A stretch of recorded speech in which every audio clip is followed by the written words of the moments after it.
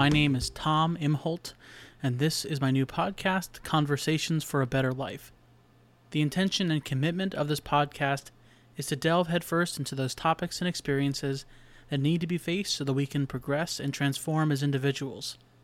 Hopefully, so that we can help others along the same path. My first guest is Miles Woodfield, a friend from college that recently posted a video in response to the death of Anthony Bourdain. I was personally moved by his perspective and contacted him that night to discuss depression and suicide. We decided the conversation was worth having again for the benefit of others. Miles has his own podcast, Better With You, which can be found on iTunes. Do your own introduction, or I'd be happy to give my very basic introduction to how we know each other and how this conversation came about, but I'll give you the floor if you'd rather do that. Yeah, let me give it a stab. So my name is Miles Woodfield. I live in a small city in eastern Ohio, and I'm currently working as a autism therapist in the area. I have two children. One is 5 and one is 2, and I also have a mental illness diagnosis. I also host a podcast with my friend Tony, and we talk about friendship on our podcast. We talk about kind of like how friends help us change us, and we found out that a person who I really admire committed suicide a couple days ago, and I posted a video on our page because, you know, when your heroes kill themselves, you sort of feel terrible, and, you know, considering my diagnosis, it sort of hit home, and you know, you get to thinking about your own experiences and kind of the end of the line for yourself. You know, if the people who I really admire can't do it, then what about me? And you know, so I put something up, and Tom, you read it or saw it, and then you contacted me last night, and we're talking now. Yeah, and it's interesting because you know, obviously, to the general public, this is the second celebrity suicide in a week, so the news cycle is kind of full of additional conversation, as it were, about the issue of suicide in general, the quote-unquote suicide epidemic, especially in America and in Western countries, and just in general, a lot of conversation, maybe a little bit of news obsession tends to happen around these kind of things, but hopefully leading to some productive conversations. And of all the responses that I've seen, and I've seen quite a few of them, I was really touched particularly by yours for a couple of reasons. One, you obviously, as you said, Tony Bourdain, or Anthony Bourdain, was a personal hero of yours, and so it was something that impacted you very personally, but also because it's something that has implications for your own life. The idea of living with mental illness, specifically with types of depression, and how that might lead into thoughts of suicide. And so, and your video, and that's kind of what I would like our conversation to be about, is talking a little bit about some of the, I thought, more interesting notes of your video. Your video, really, I felt like more than anything else, was a call to people that were in this experience, because that's another thing that we see when celebrities die and when the media kind of focuses on it, that actually can mean more people committing suicide. It can mean more people feeling like, oh, maybe, you know, even this person that had it all, you know, wanted to kill themselves and went through it, so why wouldn't I? And I'm sure there's a lot of more things that go into that, but your video very much seemed to be a call to people in that moment that were struggling with these things and considering this, and just trying to explain, one, that you don't have to do this. Two, that one of the things that I really latched onto was it never goes away, but it gets better, which I think is an important distinction. And then you also talk about the impact that suicide has on those people that are close by you. So, yeah, I don't know if you have any general thoughts about the video in general. About for you, was it just that you had things you wanted to share, or did you have a certain like purpose and mission going into creating the video? I actually kind of broke party line by doing it. So I'm trained as a teacher, and I've worked as a teacher for 7 years. And we're always told when a student commits suicide in your school, then you can't do anything. So I worked at a school a couple of years ago when one of the old students actually committed suicide. She wasn't at the school at the time, but she was the year before, so she knew a lot of people that were there. And the guidance counselors and me and the principal, we all had a meeting, and because I'm kind of the abnormal psychology guy in the building, and so for some reason, and they're like, "What do we do?" And the principal was like, "Oh, we should put up a memorial," and the chaplain was like, "Oh, we should have a prayer service and a mass or whatever for her, or an assembly, and talk about her and share memories and yada yada yada. Put up a big poster. We could sign it in our names and stuff." And I was like, no. We can't do anything. We have to ignore it. We have to not give any credence to it at all.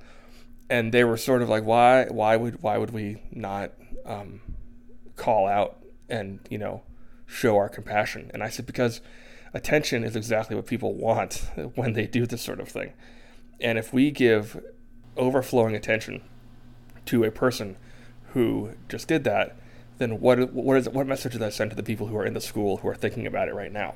It says that if you do this, you will get everything that you want. I really would love to, and we didn't talk about this last night, so I'm glad we're having a second conversation about this. Is that, and maybe a absolute statement is impossible with these kind of multifaceted situations, but do you think, especially maybe for the demographic that you're dealing with in schools, that is a significant part of the drive, a drive for attention, as opposed to I'd be interested to see that. So what can you discuss that a little bit more, because I honestly don't, I've never really thought about suicide as an attention-seeking thing. That seems so darkly morbid to me, that how can you receive attention if you're dead? Sure. So I'd be interested to see for you to unpack that a little bit more. Yeah, I don't necessarily think it's like an attention-seeking behavior, but I think that it does reinforce the feelings for the people who are still alive. So my argument to the people, those feelings of people are going to like me now, when I'm gone, to the people who are still alive. So my argument to that staff was, the girl made her choice. She's gone. Our obligation is to the students who are still alive. And they don't like hearing that, but I was right. And there is an idolization of people who do things like that. And so when I put up the video, there wasn't a lot of touchy hopefulness in it. I mean, I think it was a pretty realist approach to it. I mean, I don't know if you would agree with that or not, but I really tried to be realist about it, and I wasn't saying like here's the suicide hotline number, we all love you, it'll be okay, we'll get you figured out. Like, no, that's not real. That's not how it works. Something we talked a bit about last night that I think touches on this idea of realism, and I mentioned it already, is this idea of it never goes away, but it gets better. I mean, the idea of it never going away, I think is, as you would say, a very realistic, and yet maybe not as the same kind of cheap hopefulness that is being currently spouted as a counter to some of this stuff. And I think specifically, if you're dealing with mental illness, the idea is that it doesn't seem to ever go away. That's not been observed with people that have mental illnesses. There's ways of coping. There are ways of living, relatively healthy lifestyles, but it's not something you're going to be magically cured of. And so, I don't think that. I definitely feel like you put forward a personal and realistic narrative and experience of what this might look like, of how you can combat these things. So definitely. Yeah, and so even for me for now, like in my, so I have I have bipolar disorder, and I've been hospitalized twice for it. I got diagnosed when I was 23, which is right about the age that most people get diagnosed. So I've been on psych meds for it for almost. I mean, for it, I've been on psych meds for about 10 years, and then 10 years, close to that, yeah. Yeah, more than that. No, more than that. Yeah, and then I'm sorry, I'm not good at math. No, that's But fine. then when I was younger, they thought that I had ADHD and depression. So they're throwing depression meds at me and ADHD meds at me, but it was actually like mania and hypomania. So they're they were trying to treat me with the wrong meds, and even before that, I saw a counselor because they knew something was up when I was a kid. So I mean, I've been in treatment for this since I was like really 10 years old, and it is a to this day, I'm still not perfect. I mean, like it's been 20 years of hardcore treatment, and I still have to play a part for 8 hours of the day when I'm at work. And even when I come home, I have to play a part to a degree. But like I said, it gets better. Like if I put a guitar in your hands every day, like if I put a guitar in your hands every day and I just leave you with it for 8 hours a day, it is physically impossible to not get better at something if you work at it all day, every day. Like you would have to completely avoid it in order to not get better at it. And for me, like the putting in the legwork, like hard work is something that I really believe in a lot. Whether it be as a dad or as a husband. I don't believe in soulmates. I believe in hard work. I don't believe in a magical cure of my mental illness. I believe in hard work. I don't believe in anything but hard work. And, there are days when you can barely drag your ass out of bed and you can't move. And then those are the days that I lean on my family and my support system because they help me bridge the gap when I can't do it myself. Yeah, and that's I think that's an excellent testimony of how how you deal with it, with the things that you have to deal with. And I would like to go back to because as we mentioned, we had a conversation about this for about a half an hour last night. So we're reiterating some of those things that we discussed before. So to finish out this idea of it never goes away, but it gets better. One of the things that I was countering with, and maybe you can offer a similar counter to what you said last night, is that maybe for some people there isn't a sense of better.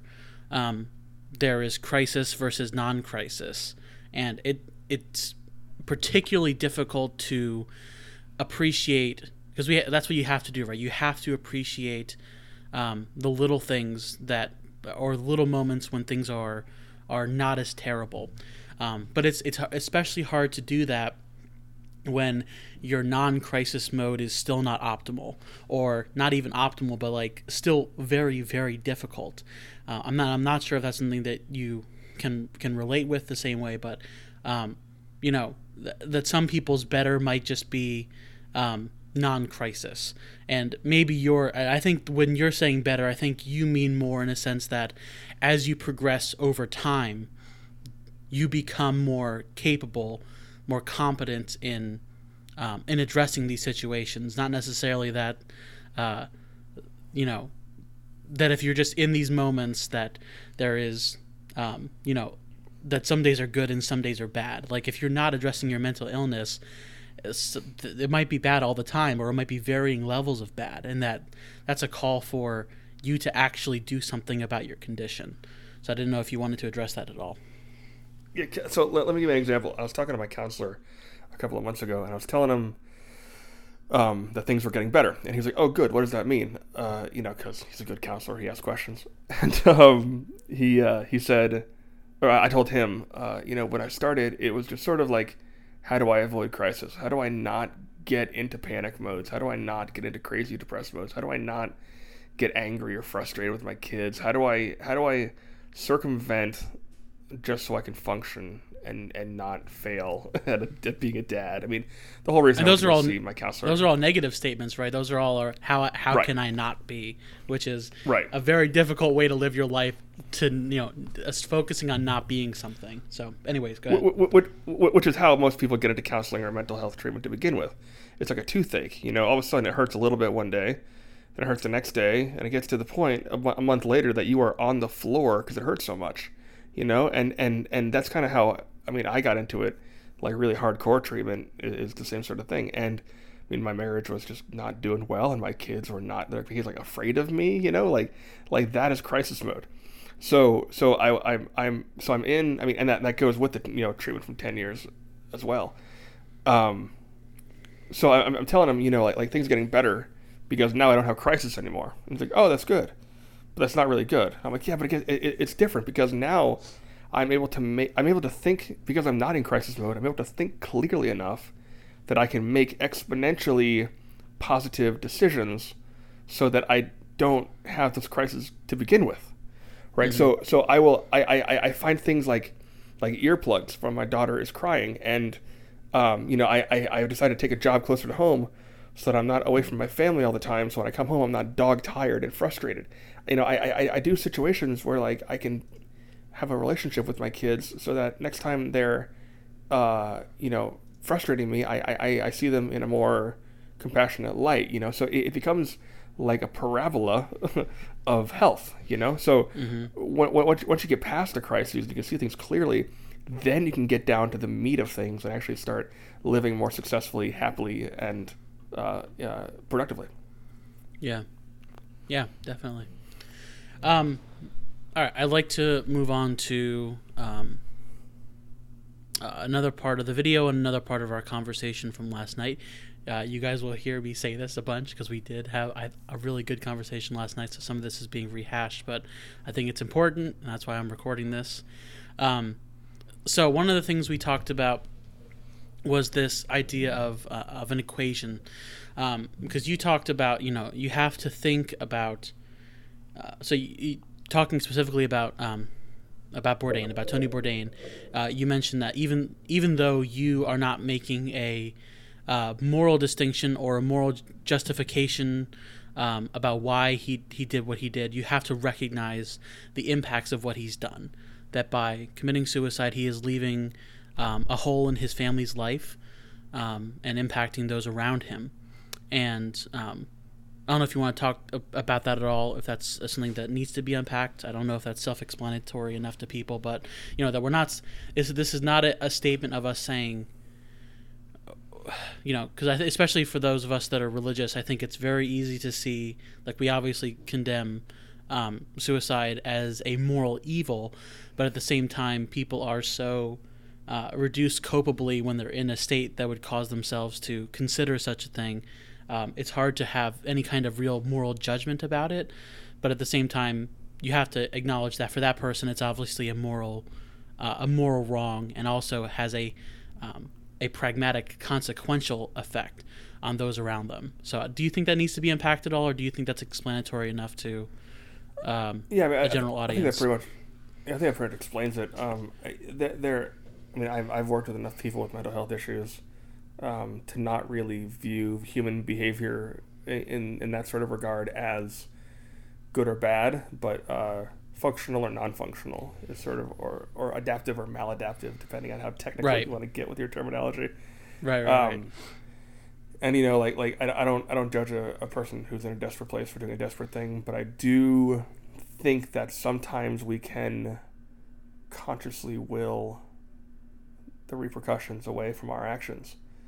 And I think that is kind of what I was talking about, was just the ability for us to ignore and be selfish to a degree, I don't necessarily think I don't think he was using a selfish act, but I think that there was selfishness in what he did. And for me, like, engaging that cognitive sense of saying, well, how are my daughters going to have a life without a dad, and engaging that is sometimes a saving grace for me, but that doesn't obviously work for everybody. Right. And so, moving from that, one of the things that I mentioned last night that I didn't do this on purpose, and I hope you didn't feel this way, but I was in many ways when I contacted you last night, I was in many ways really appreciating your video, and this at the same time thinking of these counter statements, not even counter arguments, but just ways that I see maybe things a little bit differently, or maybe just ways that might be looked at a little bit differently. So one of the other things that I said was that, as someone who has depression, as depression worsens, we tend to isolate. And once you isolate, there becomes less and less people that would be hurt significantly by something terrible like suicide. And then if the group becomes small enough, and your mental capacity, and you kind of said you can trick yourself into doing a bunch of mental gymnastics to thinking that, maybe the people that are left behind loss won't be as significant, especially if there's fewer of them and you've already been distanced from them. And so it becomes like a balancing scale, a calculation of, my singular unbearable ongoing pain versus the significant but possibly bearable pain of those that love me. And especially if you feel like the way that you're living, even if you don't commit suicide, but even just the way that you live currently is causing pain to people, it becomes even more compounded. Like, it's the delta of the pain that they feel now that I'm alive versus the pain that they will feel once I'm gone. So I didn't know if you wanted to, and I don't quite remember how you addressed that last night, so I don't know if you wanted to look at that a little bit. I think you kind of pointed out some faulty errors in my thinking when I mentioned that last night. Yeah, and this is one thing that I am extremely, extremely grateful for, is being trained enough in logic to be able to think through things, because when I get into my crazy moments, my logic brain is still there, and I can still think, God, I'm being crazy right now, and I understand for people who don't, like, I've grown up in a very well-educated household where, like, books and discussion and debate were everywhere, so I can appreciate how a person might not have the same sort of self-scrutiny, would have a hard time with that. But I guess, like, to answer your question, there is I believe last night I said that your whole principle, your whole premise was kind of wrong to begin with, because isolation in and of itself is unhealthy. And we are. I mean, if you look at Maslow's hierarchy, if you look at anything that Erikson has ever written, there is social in our nature. We are, by our nature, social beings, and the idea that isolation can somehow be healthier is just not. It doesn't make sense. I guess if I could interject a little bit, so I guess it's not the idea that isolation is healthy. It's more just explaining, like, that's the parameters by which we're dealing with. Kind of like how you would say that, for example, it's not good for a country to not have allies and to be very small and not have an army, and all of a sudden now they're dealing with a foreign invasion. It would be better if they had, lots of allies and a large Right. things that would combat those things. But if they're at the place where that is the situation, where for one reason or another, probably due to their depression, they've isolated significantly, that's kind of the place that they are in at the moment. And I think that's very much where you were trying to talk to people, was people that were in that moment, as opposed to thinking about how we could not come to this place. So just to clarify a little bit. Yeah, so I mean, I guess, like, as a sub point, maintenance is a lot better than crisis management. Right. Taking a bear every day is so much easier than having a heart attack every 6 months. Right. So, doing things to avoid crisis moments, that macro exponential thing that I was talking about, that's what counseling does. But also at the same time, we are always social. I mean, I think even when we isolate, we're still social beings. We still have a job. We still have a person who sits across from us at the lunch table. We still have parents who want to talk to us. We still have cousins. We still have I had a classroom full of kids, and it doesn't matter how isolated we think we are always going to affect people if we make that decision. And it's a think for me, thinking about that, like again, having my kids, is a huge part of that. Just saying, tonight really is hard. Tonight's a really, really hard night, but I need to get through this, sleep on it, wake up in the morning, and just try again because my two daughters need a dad. Yeah. Gotcha. All right. The last point is kind of ties into what we've been talking about just now, the idea of crisis prevention versus long-term maintenance. And what I had expressed to you is that it seems that people, because I've seen this once again, just as there is a media kind of like frenzy around this topic right now, you've also seen kind of a frenzy on social media, at least I have amongst my friends, being like, hey, I am here if anybody needs to talk. Like if things are going bad, please contact me.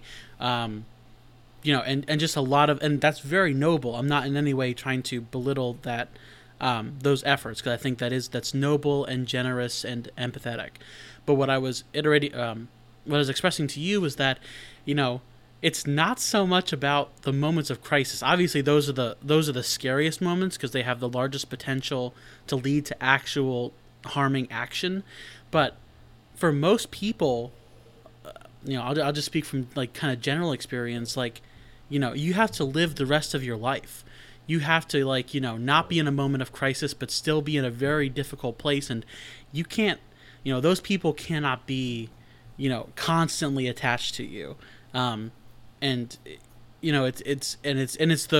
that inability to handle life on a general ongoing basis that leads to the moments of crisis, because you can kind of like tell yourself for a while that things are okay, we're going to keep going, it's not so bad, or if it is bad, we just still have to kind of suck it up and make it through. But then that kind of builds up and comes to a point when then crisis occurs. So and once again, because I feel like your video was very much reaching out to people that were in that moment of crisis, and I'm not trying to in any way belittle the sentiment, but I wanted to at least address the idea that for many people, this is not about an individual crisis. This is about an ongoing issue of really not knowing how to, to use the terminology, not have proper adaptive behavior, to not really give proper context to the things that they're experiencing, and have a plan to actually move forward and, to come to a more stable place in their life. So, yeah, you just said a lot. So let me. I know, and I'm sorry. I'm sorry. No, it's okay. No, let me try to break it down a little bit. Sure. Yeah, take any part of that, and feel free to ignore anything that didn't make sense, or anyways, do what you want to do. It made sense, but you just read like the last chapter of The Great Gatsby, and it's like, so what do you think? Oh, well, a lot just happened. I love The Great Gatsby. I would say that sometimes crisis can lead us to understanding that we don't necessarily expect. So let me again say that I've been in mental health treatment since I was 10. I didn't know that I had bipolar until I was 23, and I checked myself into an ER. That crisis got the ball rolling for actual treatment and actual good medicine, and addressing me as sort of what I actually was instead of what I thought I was. So I don't think crisis is always bad as long as we don't have the same crisis every damn week, and we're not moving forward to avoid it in the future. We all knew that person in high school who would have a problem every single day. And, at some point in time, or, a bad relationship every single week. And at some point in time, you got to say, well, you're making bad decisions and you're not getting better. Right. And there might be a reason for that, but you're still doing it. So, for me, the idea of having a crisis where you think you're going to hurt yourself and then not talking to a psychiatrist afterwards is insanity. That's crazy. And to have a support system who doesn't say, get your ass to a psychiatrist and talk to somebody is insanity as well. Because if that happens one time, like a serious concern, it's going to happen again, I guarantee you. And can I respond a little bit to that? Sure, of course. Um, I don't. It doesn't matter if I want to cut this out. I will. I don't think that it's, from my experience, it's not so much that those options have not been explored. It's that those options have not been fruitful. I've seen Sure. plenty of therapists in my life. I've seen psychiatrists, and so it's not so much that options have not been pursued. It's just those options have not seemed to be successful. But I wonder, are you saying that the insanity is to not continue to seek out those options, even like kind of, Yes. there's almost like, to me, a sense of like cruel comedic futility in going back Sure. to something that's failed you before. But maybe it's Sure. not failure. It's maybe just like, maybe not as successful as you had hoped it would be. Maybe that's the better way of looking at it. So is that kind of what you're saying? Yeah. So think about like riding a bike, right? You're gonna fall off a lot of times before you get it right. You're gonna get hurt every time you fall off the bike, and you're gonna scrape your knee, and you're gonna crack your head on the sidewalk, and it's gonna hurt. But eventually, you're gonna ride it, and then you're gonna know how to do it. I told you last night that I was in med trials last summer, right? Do you know Right. that? For 4 months, and I tried 14 different meds, right? Do you think that was an easy time? Absolutely not. Did I want to give up and, go into a closet and curl up in a ball and just cry and cry? I probably did. Yes, absolutely. Did it almost wreck my marriage? Absolutely. Staying the course is the hardest part of treatment. Not giving up on treatment is the absolute hardest part of treatment, because it does take time. I was going to say that actually is the treatment. That actually is the treatment part, right? Because someone can give you a one-time thing, but the actual treatment, the thing that cures you, or the thing that helps you, since we're not talking about cures, the thing that helps you is the actual ongoing process. That is the actual moving, force in this entire discussion, is the staying at it. Right. So I took a med when I got out of the hospital for the first time for like 6 years, 7 years, and it just stopped working one day. And so like I said in the video, mental illness never goes away. I'm going to see a psychiatrist until the day I die. I have to, because it changes, and it's fluid, and my body changes, and my brain changes, and medicine, I build up tolerance, and and my situation in life changes, and I have 2 kids.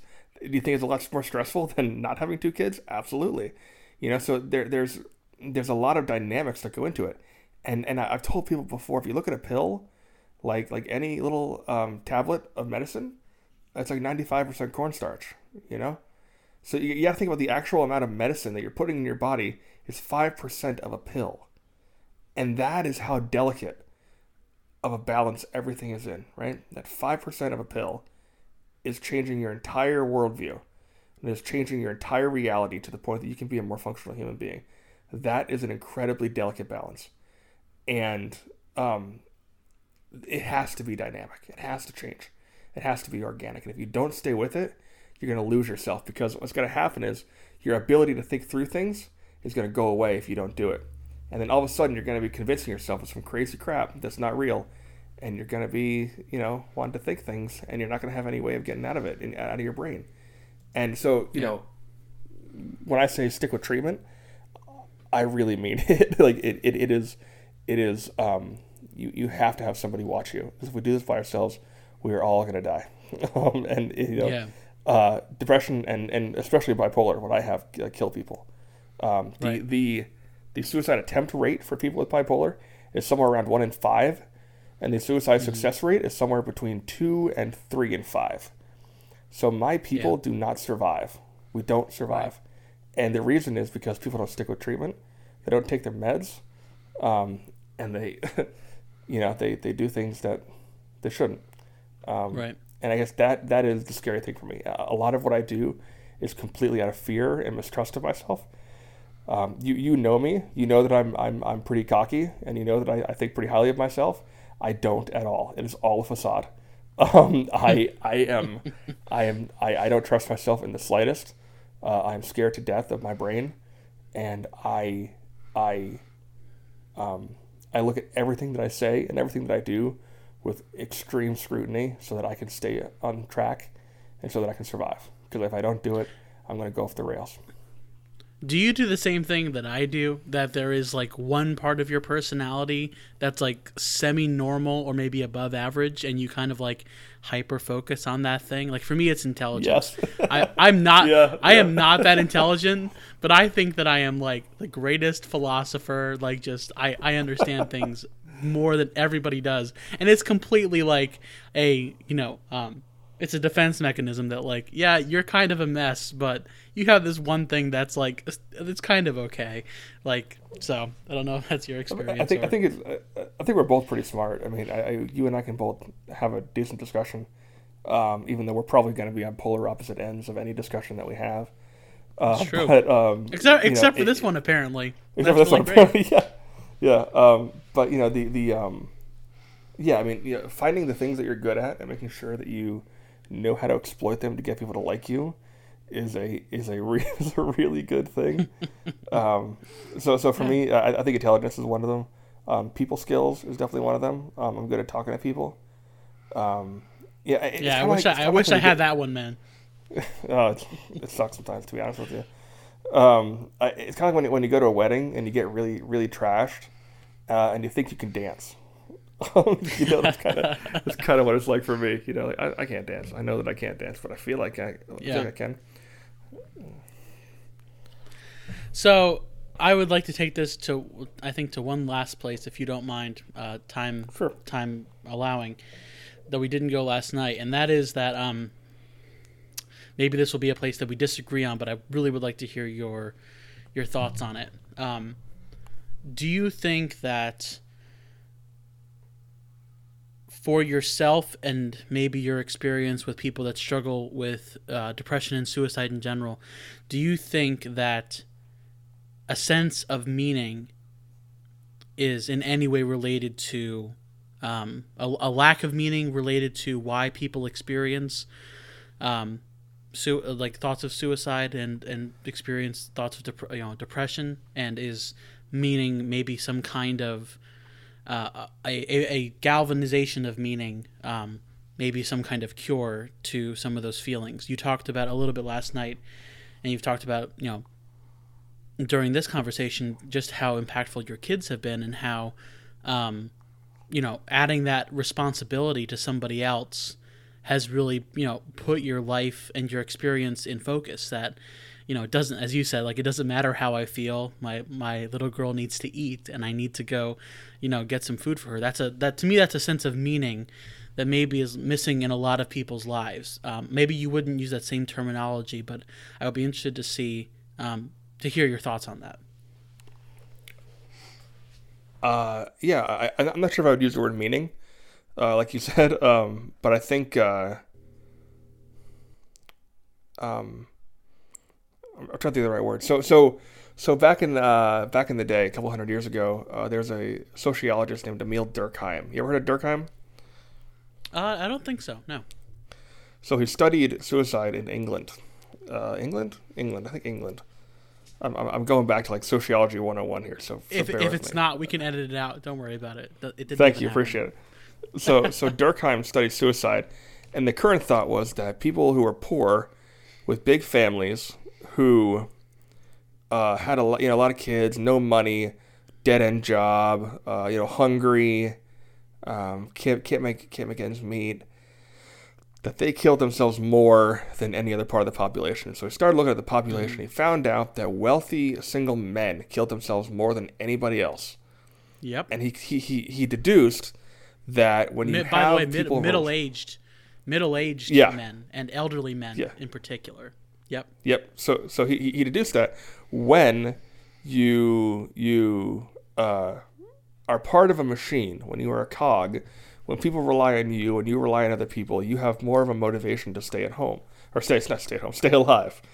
And I think for me, that's sort of like, I wouldn't use the word, what was the word you used? Meaning? Meaning, yeah. I think for me, the word community is probably a better word for it. Because I know that people need me. And I know that I need people. And being humble enough to say my life is not self-focused anymore. How can I kill myself if my life is not of me? But without community, you can't find that, I believe. So, socialization and engaging in things that help me stay sane are very healthy. However, I think putting meaning to the suffering is definitely a worthwhile pursuit as well. Why am I doing this? Yeah. I was going to say, that's more the context. And I think maybe it's just because I personally relate depression to the experience of suffering so much. But yeah, that is more the context of there has to be a reason why the suffering is occurring. Otherwise, the suffering is nihilistic and pointless, and yes, you are just the subject of the cruelty of the universe. And the universe wins that game, 10 out of 10, because it doesn't care whether you succeed or not. And so that's I think that is definitely a where I was going with that idea of sure. offsetting suffering with meaning. That's exactly the avenue that I was pursuing with that. Yeah, so I would say there's a. I mean, I've read enough John Paul II to appreciate that there's a dignity in suffering, that there is a beauty in it to a degree. Some days, there is a. Suffering for the sake of suffering is, like as you said, nihilistic, but suffering for the sake of something greater than you is beautiful. Right. My family is more beautiful than my suffering is bad. Does that make sense? Like if it's like a teeter-totter of good and bad, and we put my kids and my family on one side, and we put me having a bad night on the other side, who wins? My kids any day. Right. So like the sense of purpose and obligation that goes along with that, and the ability to have focus and get through the suffering because you know that it's worth it. You know that it will. 10 times out of 10, my kids are more important than I am. Right. And 10 times out of 10, my kids are more important than my feelings. And, I, as much as I want to be nihilistic and think about things sometimes, I actually choose to ignore it. I choose to shut my brain off, and I focus on what is right in front of me. The universe is not necessarily right in front of me. Everything in its entirety and the big macro plan with life, God, the universe, and everything, and 42, and all of that is not in front of me. My future life is not in front of me. My kids are in front of me. And I choose to focus on that because that is the most real thing that I know. And in all of my crazy, and in all of my days of darkness, and in all of my hospital stays, and everything that I've ever been through, I know for a fact that the realest thing in my life is how much I love my kids. And that keeps me going more than anything else. So maybe purpose, maybe meaning, but you have to define what your meaning is, Right. And I think purpose works as well. Just in the context of suffering, it specifically gives a qualitative reason for the suffering. Like, I suffer because X, and that's okay. Like, for example, right. I suffer because, or maybe not because, but, suffering is okay because I'm willing to bear that to then go help my family, or something along those lines. But I think we're on relatively the same page with that. And I think also like viewing. Go ahead. No. I'm about to go to something else, so go ahead. I was gonna say viewing the human person through a healthy light, I think, is also very, very, very healthy. I don't believe that I was meant to be anything more than a husband and a father. So, being a teacher, being an amateur musician, being a podcaster, being, whatever those things might be, don't matter anymore. Being a person with bipolar, it doesn't matter as much as my ontological sense, I think, is always geared towards father and husband. Right. And focusing on what I'm supposed to do, what I'm supposed to be, and what I was made for, in my mind, cognitively, helps me as well. So, okay. So let's I touched on this a little bit last night. So, if you were not a father and you were not a husband, ontologically, what would be your your purpose, your reason, the thing that keeps you going? I have no idea, and I honestly don't want to think about it. You know, Well, I mean, really, okay. like, it's one of those questions that, like, Answer. yeah, like I've been so extremely blessed and lucky to have a family who kind of gets me, and a wife who is Yeah. wonderful and deals with me in all of my crazy, and is always compassionate and always loving. And some days she wants to put my head through a wall. I know that, but Yeah. you know, she also tries really hard to get it. And I wouldn't want to live any other life than the life that I have. Yeah, I got you. Okay. Well, I So think sorry, that's, I'm just not going to go there. no, that's on. I would rather you be honest than any nonsense answer you could give me. So, that's fine. I appreciate that. I think that is everything I think we pretty much talked about last night and a bunch more. So I appreciate that. Of course. I guess yeah, I don't know if there's anything else that I want to talk about or mention other than just to thank you. You responded very quickly last night, and I appreciate that. And you were very willing to come and talk about these things that are obviously very intimate and very difficult to talk about. So I thank you for that. Is there anything else that you want to say or address, or do you think that we kind of covered everything? I think that's about it. Yeah, there's a, you know, yeah, you thank me for talking about it, but it's one of those things where, like, I'm a teacher, you know, so, like, talking about information and trying to share information is sort of a big thing for me. But I know as a culture, we also don't talk about this really in any sort of productive way. You know, there's a lot of that, like, thoughts and prayers craft that people do, but it's not a productive conversation, you know? Not that thoughts and prayers are bad, but yeah, it's become kind of a trite thing where people don't do anything positive. And Well, isn't that the book of James? You know, faith without works is dead. You know, you need to actually Exactly. do something. You need to Yeah, actually exactly. go out and prayer is doing something. I agree, but you can live out a prayer by actually engaging in these kind of difficult conversations. in the end, yeah, both, right? Like all of the above. Don't avoid the Exactly. trenches for the sake of prayer, you know. Yeah. But I also know that our society doesn't talk about these things because they're afraid of people like you and me. They don't know how to handle them. They don't know how to talk about it. They don't know how to talk to us. So Right.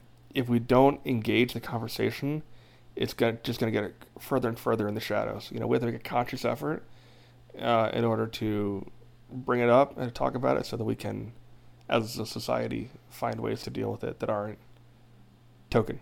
Gotcha. Okay, cool. Well, Miles, I appreciate it. Thank you very much for the 51 minutes that we have been talking. It's been great. Hope we can do this again.